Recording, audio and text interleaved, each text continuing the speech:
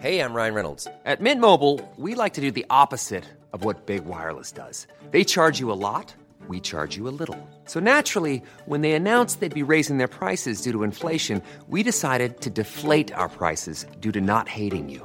That's right. We're cutting the price of Mint Unlimited from $30 a month to just $15 a month. Give it a try at mintmobile.com/switch. $45 up front for 3 months plus taxes and fees. Promo rate for new customers for limited time. Unlimited more than 40 gigabytes per month. Slows full terms at mintmobile.com. Hiring for your small business? If you're not looking for professionals on LinkedIn, you're looking in the wrong place. That's like looking for your car keys in a fish tank. LinkedIn helps you hire professionals you can't find anywhere else, even those who aren't actively searching for a new job but might be open to the perfect role. In a given month, over 70% of LinkedIn users don't even visit other leading job sites. So start looking in the right place. With LinkedIn, you can hire professionals like a professional. Post your free job on linkedin.com/achieve today. Welcome.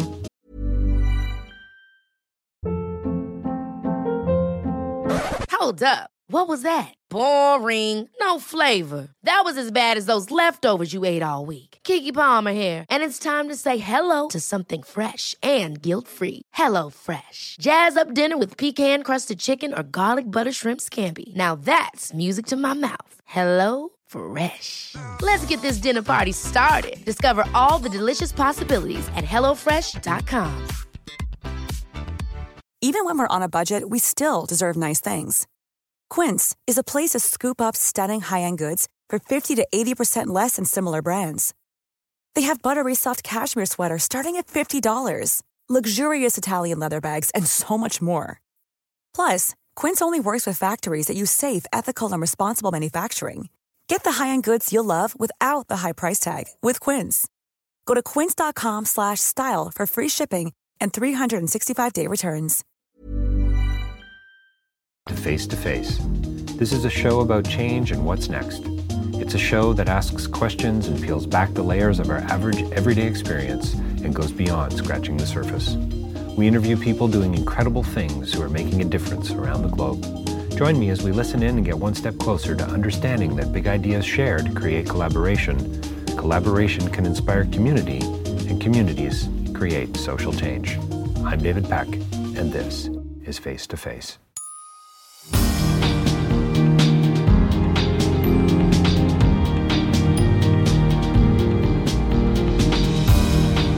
So today's podcast is with a guy by the name of Jared Byas. I met him through another interview that I did a while back with a guy by the name of Peter Enns, who has his own website and writes a blog and wrote a book called The Bible Tells Me So.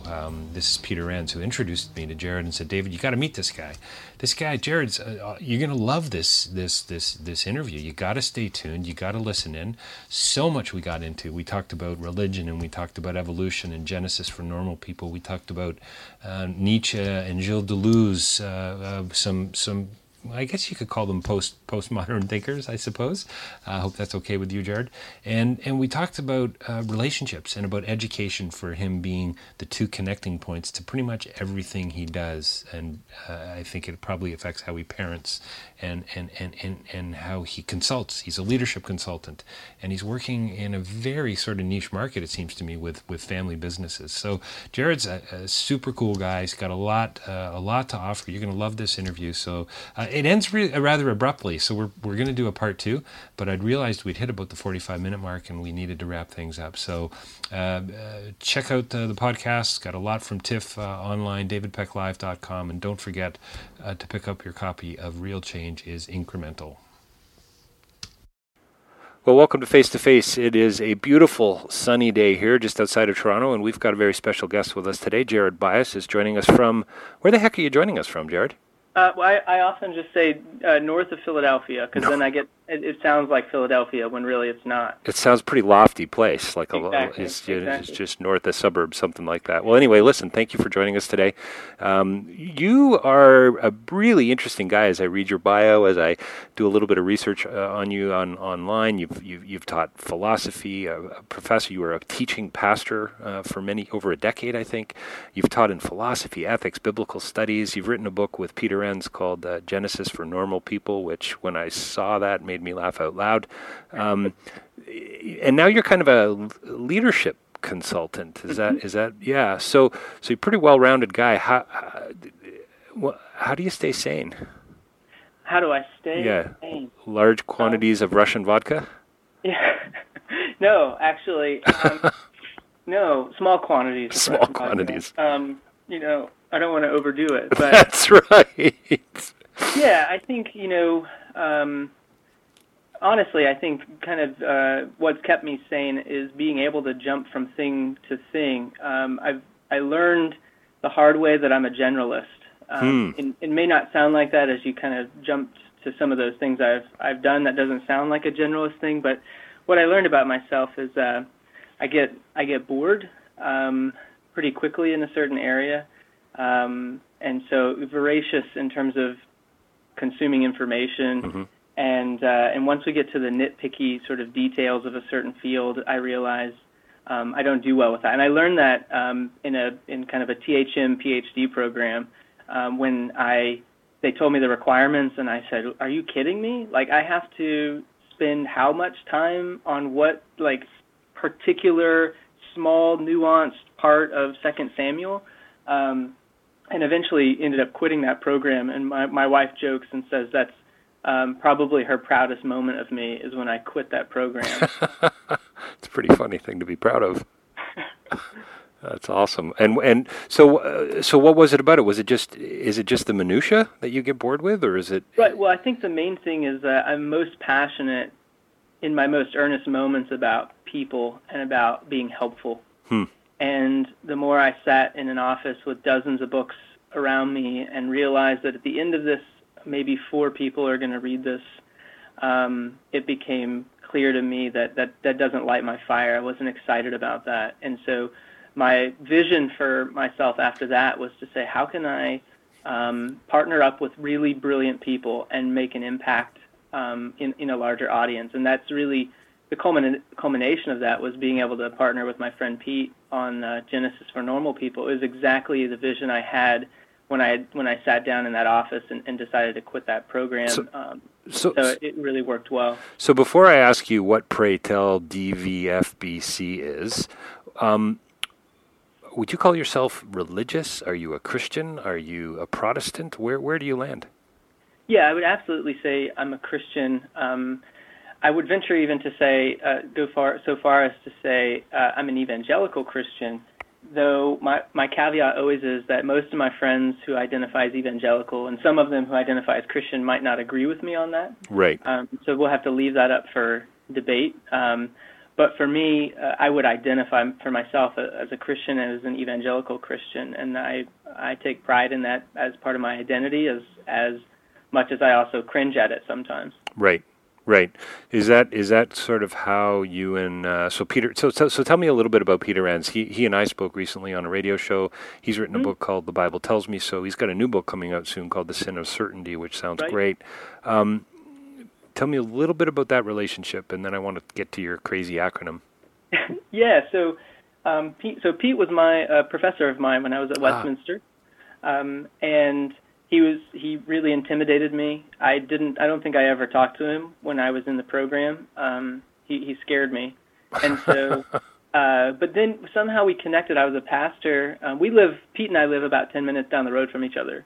And when I was a pastor, after I'd graduated and was teaching, contacted me and said, "Hey, I'm looking for kind of gigs and want to talk about the Bible and I want to do it in churches." And so I brought him into our congregation and had him teach on Exodus. He had written the NIVAC commentary on Exodus, and we were going through Exodus, so it was a perfect matchup.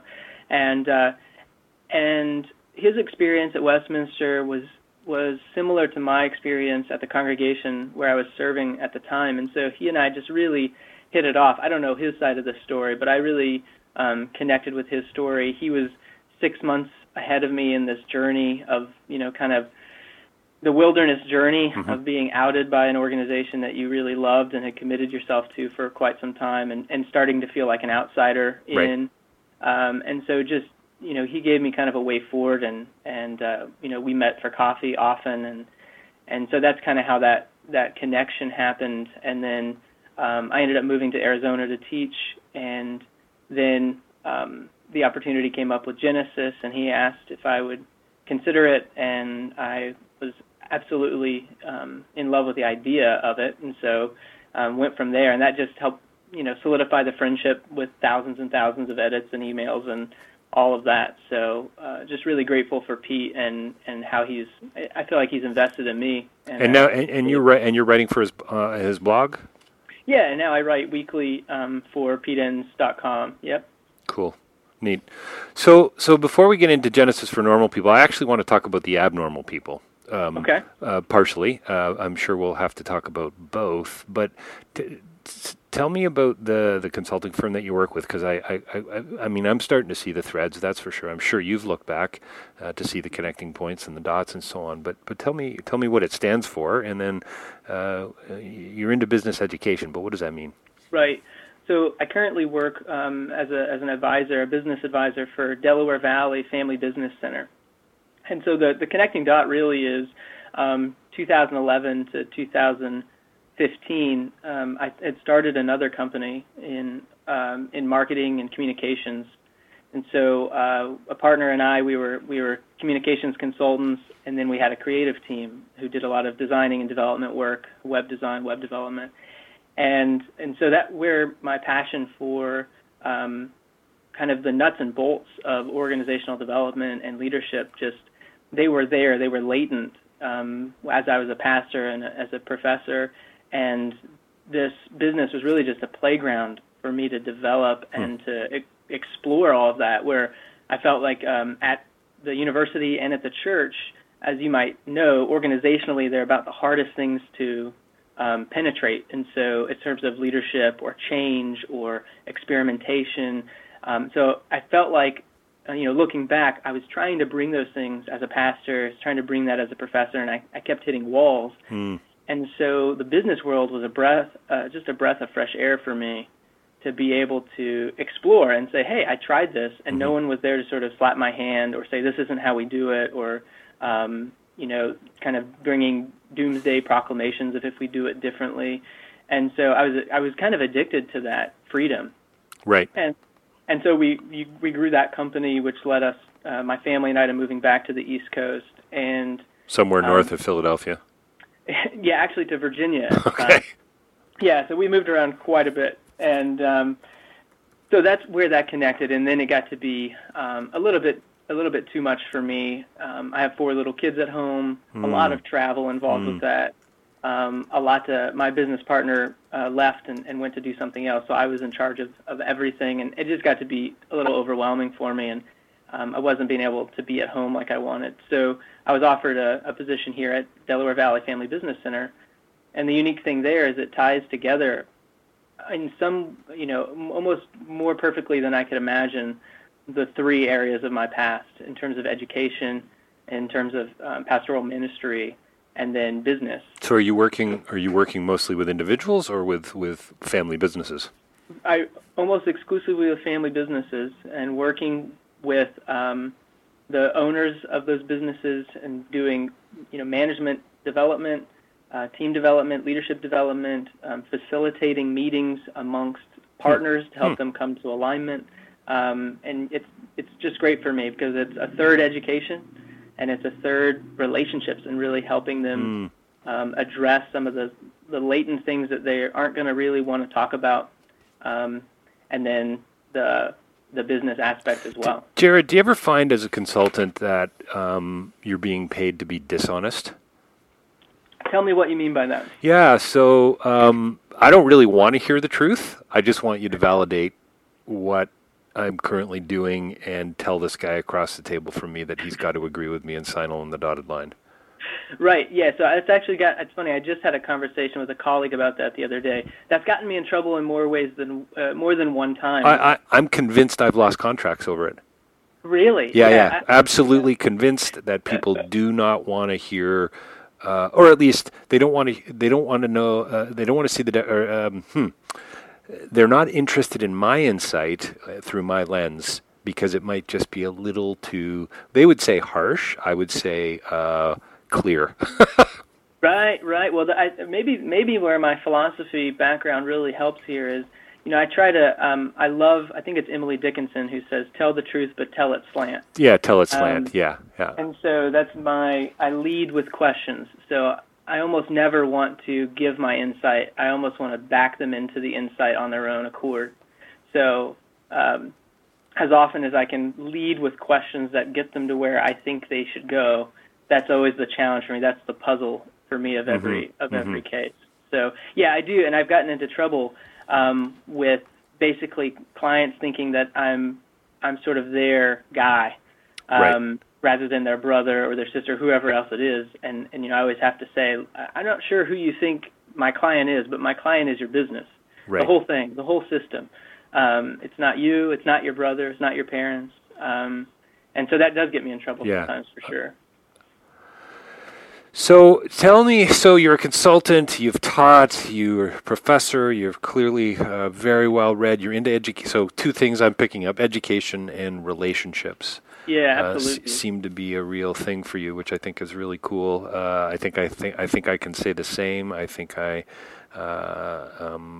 actually, it's interesting what you say about the PhD, because I'm actually meeting on Wednesday for the 4th time with a potential advisor to consider doing a PhD in ethics. Ethics, huh? Ethics, yeah. My background's philosophy, so there's a lot of similarities there, and I just sort of went to sitting in this horrible postmodernist gas chamber of a building in a room with a bunch of books, and how you said, I just had this moment and realized, hey, this isn't really for me. 4 people are going to read this thing. Yeah. So it's just kind of maybe a little bit frightening hearing you say it quite the way you've said it. But I think I find your past really, really quite fascinating. It's not just eclectic by the sounds of it for the sake of it, if you know what I mean, Jared. There is a bigger picture here. And I'm wondering if it has to do with this, I don't know, would you call it a reformation in Christianity? Would you call it some sort of a theological just theological innovations that are occurring? You've got people writing, Peter and Derek Flood. I mean, there's so much kind of going on right now, Rachel Held Evans and so on. I was reading in a journal, sorry for bringing up my academic side here this morning, but I was reading in a journal a couple of days ago about how when the Impressionists came out in the late 1800s, 1874, there was I'm just going to find it. His name is Louis Leroy. An art critic for the weekly paper in Paris. We're talking about Manet and Degas and Renoir and Monet and Cézanne and so on, and he actually refers to their work as being outrageous, right? Yeah. And so I'm wondering, having not read Genesis for Normal People, but having read Peter and Derek and McLaren and so many I guess you could say this generation of new thinkers in evangelical Christianity. Is there a shift occurring like that we're going to look back on, that people are calling outrageous today, and 100 years from now people are going to go abracadabra? Yeah. The short answer is yes.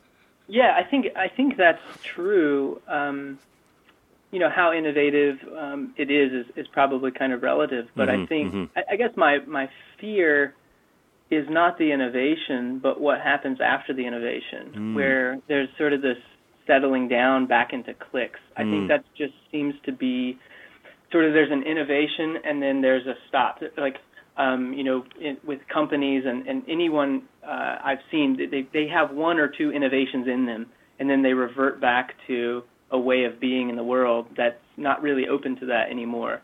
And a lot of that is, socialization and the pressure of, you see it with Emergent, and I love a lot of the guys who started Emergent, and but you see this kind of innovation, and then they get a tribe, and then it kind of crystallizes or becomes calcified, and then what do you want to, how do you keep from that happening? And so, for me, I love that you use the word outrageous. And because I think that's where I find home for me, is always on the margin theologically of the outrageous. And probably the most influential philosopher for me is Gilles Deleuze. Wow. Okay. And so I really I love reading Deleuze and the imagination he provides for me in how we continue to be pioneers and continue to be pushing the bounds. And so that's how I would answer that. Is there an innovation? Yes. I think my fear is within a framework of still sort of this absolutism or theological objectivity. You innovate, but you innovate it because you think you got it right. Right. So it's just sort of another form of reductionism on another. It's like on the other side of the coin, as it were. Right. Exactly. So it's still in the same system or framework, and that frustrates me. I'd rather say, what's a better way of being in the world where we're just okay being in the desert? That God is in the desert. God's not in the establishment of Israel. God's not in the establishment of Egypt. While those have their pros and cons, but what does it mean to just stay in the desert and be looking for different lines of flight, as Deleuze might say? Yeah, so there's almost like a faith in the chaos of the average and the everyday. Right, absolutely. I love that phrase. Do you still think that, I was going to say Christianity, but I think we can say pretty much religions across the board. I've just come back from Cambodia and was a part of a very intimate Buddhist ceremony in a pagoda outside of Siem Reap. I mean, talk about a privilege and a blessing to really be a part of this. And we actually were able to film some of it as well, which on a certain level was offensive to me, and yet the high level monk was totally okay with it. And so at one point I just went and I grabbed our guy Sean and I said, "Okay, listen, we got to go. I can't stand here and work with you on this any longer." And he actually thanked me later because Sean says because he felt too like we had crossed the line.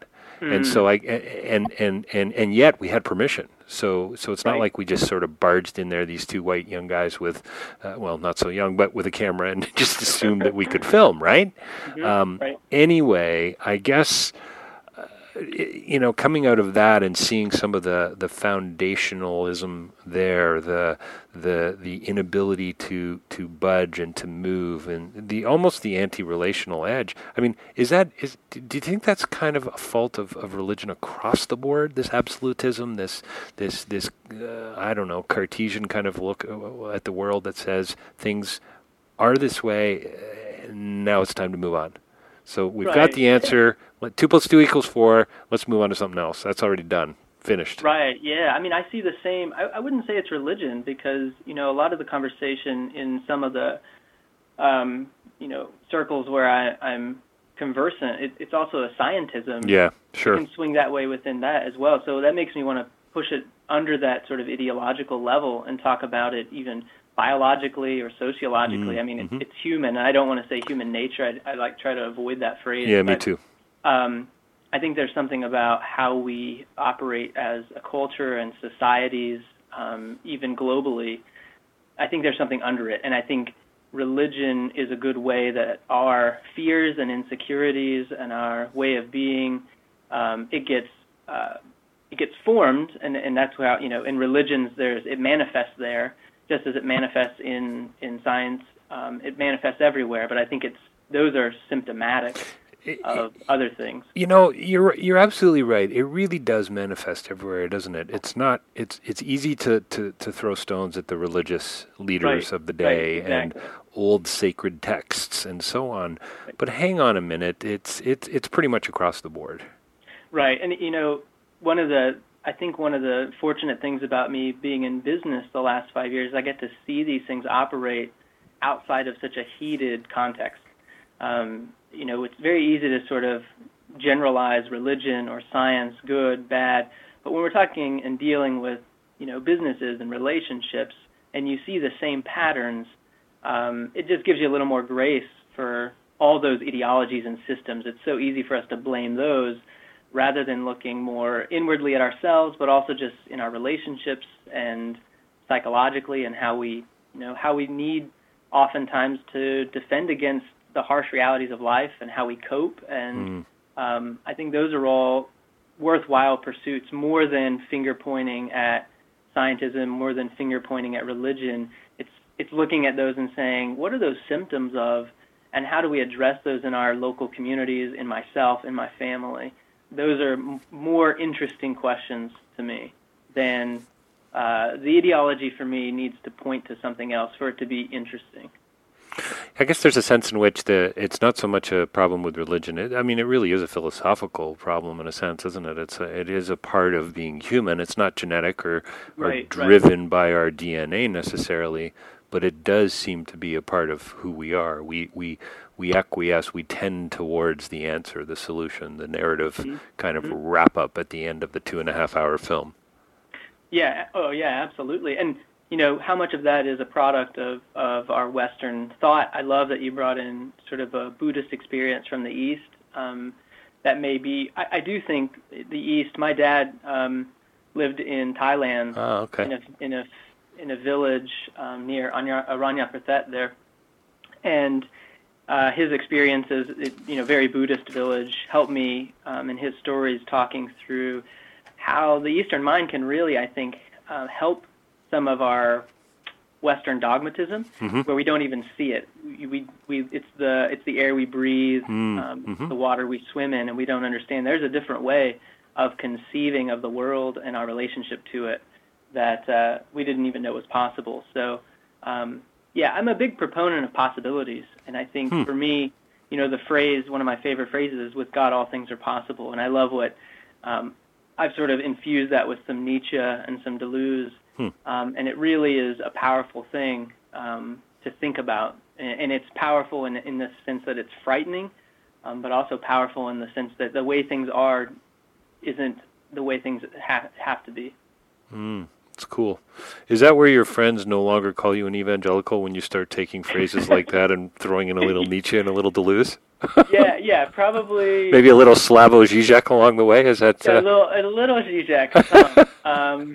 Exactly. I'd say that's precisely where I get myself into trouble a little bit. But I'm kind of okay with that trouble. Yeah, no, I bet you are. Well, I mean, the comment you made about sort of standing on the edges, sort of theologically. I love I'm a big proponent of possibilities. You could probably make a lot of money selling that T-shirt. Talk to me a bit more about that. Well, one of the things. When I taught philosophy, I taught ethics, and one of the exercises we had talked about was we talked a lot about Sartre, Jean-Paul Sartre, and how he was sort of trying to deconstruct, to use an overused word, the idea that we have a specific nature, we're largely determined, and talking about the possibilities of what it means to sort of break out of that and think about the choices we have. How do we take responsibility for our choices? Right. And responsibility for our freedom. And so we would do this really practically with my students, where we would go through their day and we would talk about the choices they felt like they didn't have. And we just kept digging into that until they realized, so my choice was, instead of, telling my friend I can't go have dinner with you because I have a lot of homework, that's actually not true. The reality is I could do that, but I don't want to live with the consequences. Or right. Some of the reality is I don't want to be honest with my friend and say, I just don't want to hang out with you. Yeah. Like, what would it look like for that possibility? Yeah, sure. To have an intimate relationship where we're not making excuses and throwing the get-out-of-jail-free card, to talk about Monopoly a little bit. Sure. Of I'm busy. That's a catch-all that keeps us dishonest, and there's something that's enslaving about that dishonesty. So for me, possibilities isn't abstract. It's very concrete around our everyday relationships. So there's that, and then the other side I talked about with our students was, a lot of times with athletes, you see the I can do all things through Christ who strengthens me. Philippians 4:13 is on their cleats or their shirt. And so my joke often is, so I can do all things. That means you could lose too. Mm-hmm. And so oftentimes we cut off half of the possibilities in our theology, that somehow only the good things, when we say all things are possible with God, we kind of slip in there a caveat that says, only the good things. Right. Right. But what would it be to broaden the idea of the sovereignty of God, or that God's in control of all things, to this sort of terrifying place of, yeah, with God all things are possible. Do you really want to go there? That's a lot of freedom. That's a lot of responsibility. That's a lot of negative. Yeah, without a doubt. I mean, you've just really given us a quick course in modern existentialism. It seems to me, right? Yeah, right. Freedom, choice, responsibility. Now, what the hell are you going to do with it? Right. Exactly. And so, where does God fit in that? Is I think an important question. I think I'm less interested in that a lot of times, and more interested in how our words and our language as evangelicals betray our theological commitment. That we say one thing, we really mean something else. And how can we be more, to throw out the fourth modern existential buzzword, how can we be more authentic in our existence? So.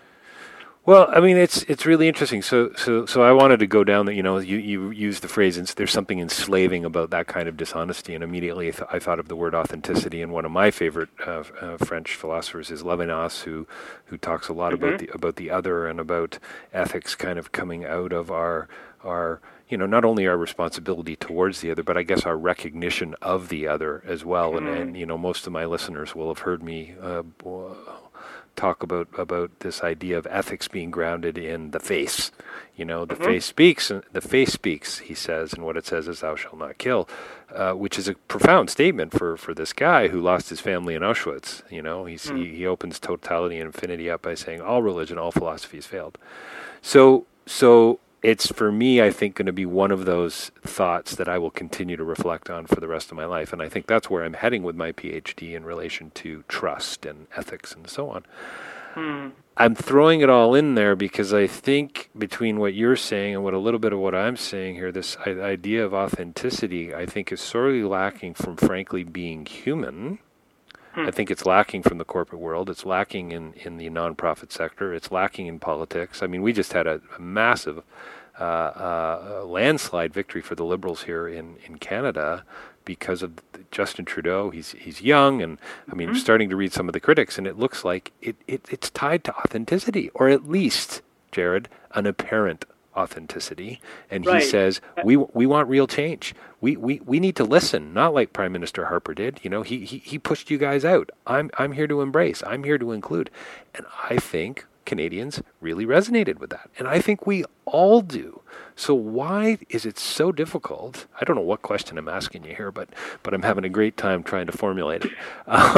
Good. Why is it so hard to be honest? You're saying the guy, you're talking with your students, and maybe if they're, you look at it another way, it's really, I actually just don't want to spend time with you tonight. That's why I'm not available for dinner, because I'd rather watch a movie or reruns of the Rockford Files, or whatever.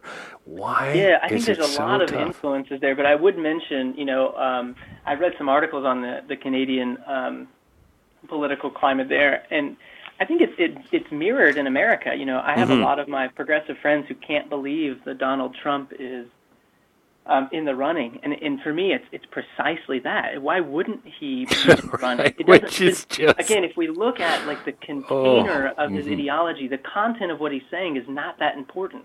It's that he's willing to seem foolish. It's that he's willing to speak his mind and be honest. And the same, I think, with Bernie Sanders on the other sort of side of the aisle. Neither one of them, the content is way less important, I think, than the container. Their way of being, the way that they are communicating, and it is very refreshing, and I respect Donald Trump for that. I respect Bernie Sanders for that they're bringing something fresh in the way they're talking. It's not their policies. It is they're bringing something authentic, which there's something to say for. Do you think it's what we're all looking for? I mean, I think on some level, people resonate, it seems to me. My students, I think, resonate with an approach in the classroom that's a little more open, that's a little more conversational. Not every student. Some students just want to be told what to know. Give me the PowerPoint slides. What's on the test? Holy smokes! You mean you actually want to talk to me? You want to have a dialogue? Okay, that's a little threatening, right? Yeah, I had a student once who got up and yelled at me in the middle of class and walked out. And what he yelled at me was, "Would you please just tell us the blank answer?" Oh, geez. Got up and screamed that in the middle of class and walked out. Oh, that's awesome. Well, one of these days it's going to happen to me, I think, too, because I will not. And I teach in development, and I mean, it's I'm trying to do development while I'm teaching it, if that makes any sense at all, Yeah, sort of. Yep. But wow, that's so. How did you respond to that? Well, he walked out, and so I didn't respond really at all. I think I did say, if anyone else feels like that, you're free to leave now, so it'll be less awkward if you do. Yeah.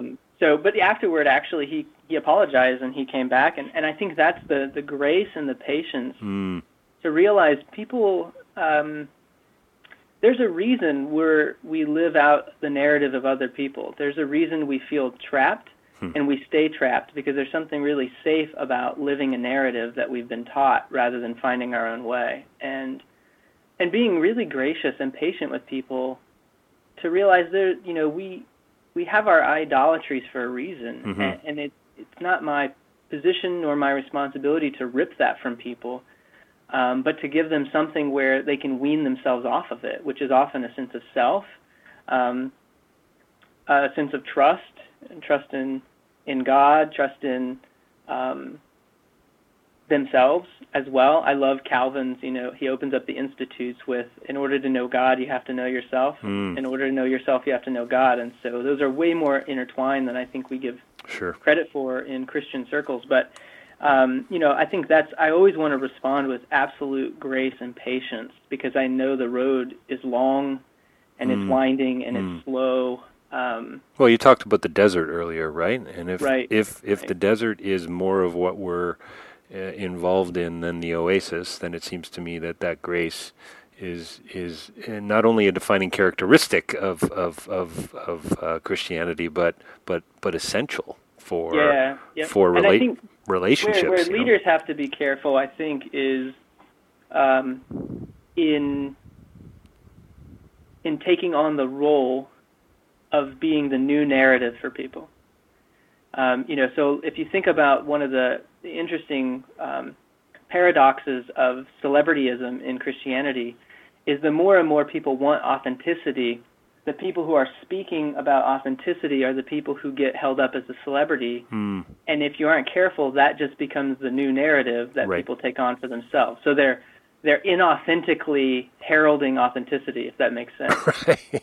And so, I love the phrase. I first heard it from Peter Rollins, I think, but the best leader is the one who refuses to lead. And that stays at the forefront of my mind often is when people want to foist on you responsibility for their life, you have to be strong enough to resist it and to push it back down. Well, isn't this connected to your idea of possibility? There's this sense of openness. There's this sense of being creative and artistic and not absolute.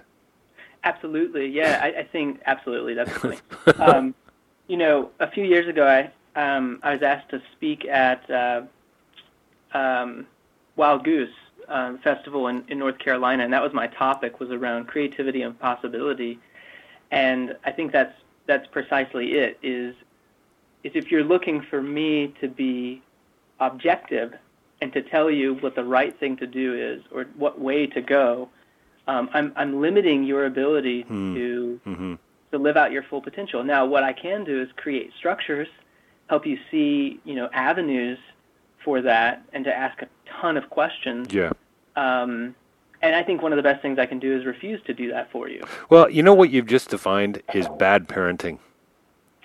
Say more. You just defined bad parenting because it seemed to me, or maybe good parenting, but, I've got a 10-year-old, I've got a 7-year-old, and it just, as you were talking about that, it took me to conversations with Spencer and Victoria and how I'm trying to be as honest and open, as authentic as I can be with them within certain, I suppose, respectable frameworks, whatever the heck that means, but at the same time trying to be as open and honest with them and asking a ton of questions so they can can realize themselves. Right. They can figure out the outcome. They can say, "Holy smokes, this is a possible world." And I've got to figure out how to be comfortable in that, and I've got to figure out how to make my own decisions, because I think parents do it too much for us. Schools do it too much for us. I mean, this is Foucault on ideology in schools, and this is what I'm trying to break out of when I'm teaching and saying, hang on, I want to talk about this with you guys. So sure, we've got a definition here. I do this exercise, Jared, where let's define sustainable development. And honestly, we do 75 minutes on sustainable development, and I got 3 whiteboards full. And then I say to the students, okay, now turn with me to the OECD's definition of sustainable development. Mm-hmm. And we put it up and it's the one time I use a PowerPoint slide and a screen in the classroom. And I say, now, which one's better? And the 75-minute conversation, I mean, I think it's case in point. It's nuanced, it's subtle, it's perspectival, it's intersubjective, it's relational, it's all those things that the OECD's definition isn't, Right. And I think go ahead. Yeah, no, and I was just going to say, I think you hit the nail on the head for me there. It's I love these interviews, because I hope other people do too, but I got to tell you, I learned so much by interviewing brilliant people like yourself. Honestly, it's marvelous. So thanks for that. Well, thank you. I think the other thing I would add, though, from our perspective as leaders in that, is the other thing it is, besides intersubjective and all those other wonderful words, is it's really hard, and it's slow, and it's inefficient, and it's painful, and it's awkward. It's inefficient. Did you say it's inefficient? Yes, it is. It's very funny. Yeah. So I think those are the kind of things we have to also deal with, because it's easy to see the positive, but if we aren't willing to sort of name reality, that my whole way of seeing the world has to change. I can't be in a hurry in my parenting. Yeah. I can't be having to go run, and it gets so practical for me. I can't be running my kids to 4 activities or 5 activities each per week and be able to have that kind of patience and space where we can have those conversations. Because I can't question you into your own reality if what I need to do is get you to karate. So That's right. Asking questions, I'll tell you the answer. Get your shoes on. Let's go. Yeah, and then bookending it with ballet. Yeah. Right. Exactly. Yeah. So, how might we as leaders be working on our own selves and our own it's good. way of being in the world that allows for that? Because often what we need is more space in our life. It's good. For those kind of conversations. So how come? Yeah. So Genesis. Let's as we believe it or not, come sort of to near the end of the interview. I know it's crazy. We're almost at 40 minutes, and we're clearly going to have to do part 2, Jared. It's Genesis for Normal People is the subtitle, A Guide to the Most Controversial, Misunderstood, and Abused Book of the Bible, co-written with Peter Enns. It's an ebook by Patheos Press, available online. And when I put up the podcast, I'll put a link to the book and so on. Why is it Genesis for Normal People? Is there that many abnormal people out there? Or tell me a little bit more about that. Yeah, I mean, if we had $1 for every time someone said, "But I'm a normal person," when we talk about the book. I'm sorry, but I'm an abnormal person. Right. So, for us, it was really, N.T. Wright has a series on the New Testament. I think the New Testament for everyone. Okay. Yep. And so that's kind of what the idea was. It's just taking, our own. Oh, having a bit of fun with it, obviously. Yeah, exactly. Yeah, but no, I think for it's sure. really just. I think the core concept was, there's been a lot of development in biblical research, Sure. And yet other theories on Genesis and origins, the ones that get propagated the most tend to be of a more conservative or a more traditional approach. And if you want to really understand where biblical scholarship has gone on Genesis in the last 50 years, 100 years, you really have to go to the academic sources. There's not a lot of, quote, for normal people resources out there. Right. So that was really our task, was how do we take this scholarship and create a book for everyday people that doesn't have to be bogged down in controversy. One of the criticisms we get in the book is, well, you don't lay out any other alternatives. Well, yeah, it's a book for normal people. A lot of books on these don't, and that's not the point, because once we do that, we get in this academic dialogue, and we miss our whole audience. So, so that was our primary point for that, and where the normal people part of it came. I mean, I guess it's an attempt at, hopefully, I guess, correcting, would you say, maybe this is a polarized way of putting it, but correcting some wrongs or some... sorry about that. That's a really poor way of putting it. I was going to say, Pete might be, he might answer that differently. Yeah. Again, I don't necessarily like the correcting wrongs. I think creating alternatives. Good. And giving people a space to say, hey, something didn't sit right with me on how I read Genesis this way. This sits a lot better. Thank you for articulating it in a way I never could. Mm-hmm. Why is it, Jared, that so much of this kind of work, this kind of scholarship, having just recently also interviewed Derek Flood, and some of the stuff that Brian McLaren's done, even some of the stuff that Tony Campolo has recently been thinking about and talking about when it comes to questions of sexuality, when it comes to questions about these metaphysical questions, which is so ironic to me. But anyway, when it comes to these types of things, it seems most of us are kind of scared shitless of where it might go. Yeah, I think I'm glad you said it that way, because I think it is fear. And again, that's where for me, my passion is less around battling ideologies and more at getting to the heart of why we care so much. What needs are being met by me holding on to this ideology? What relationships are at stake if I were to change my mind on these? And I think those, you get at those, and then the shifts, one way or the other, shifting back and forth and being open to possibilities becomes more of a reality. One of the things that...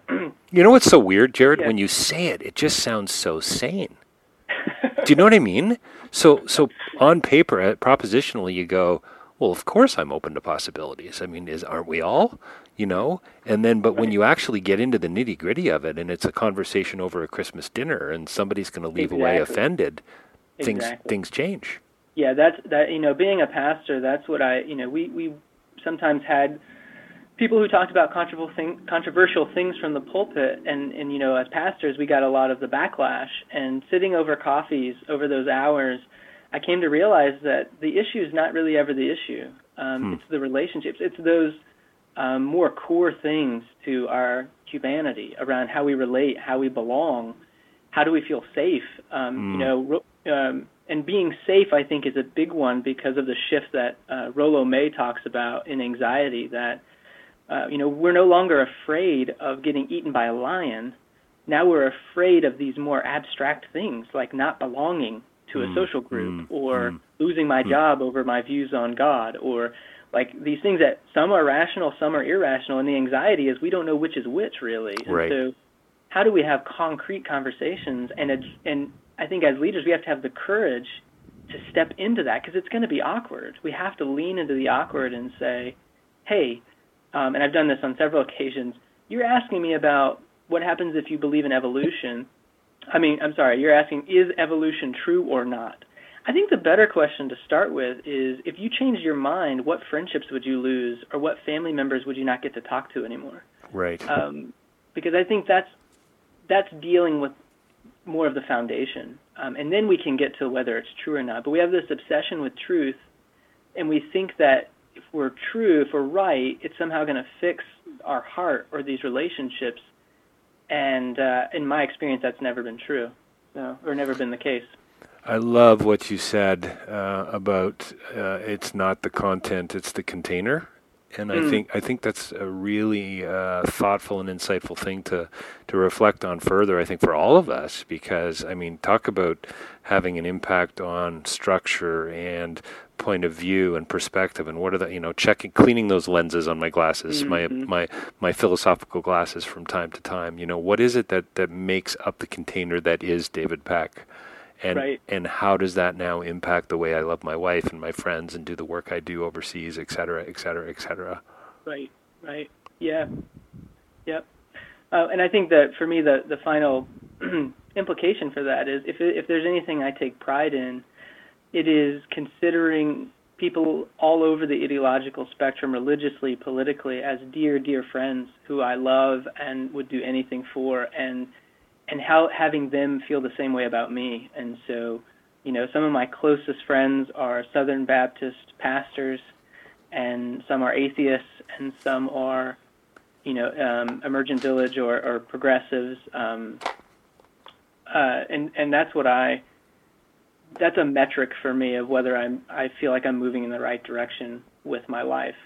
And so I appreciate hearing you say that, because that ties right into the container question is, am I being the kind of container, am I being a safe place for people to bring themselves fully, or am I cutting them off at certain points because I can't handle what they're going to bring? So. Jared, thanks for joining us today. So Jared Byas has been with us today on Face to Face. He's the author of Genesis from Normal People with Peter Enns. You can find him all over the internet, frankly. You've got a lot of stuff going on. Jared Byas, check him out. He's got his own blog. He's on Peter Enns' website as well. He's a leadership consultant, and by the looks of it, according to Peter Enns, a really awesome guy. Thank you so much, David. Yeah, thanks a lot for joining us today.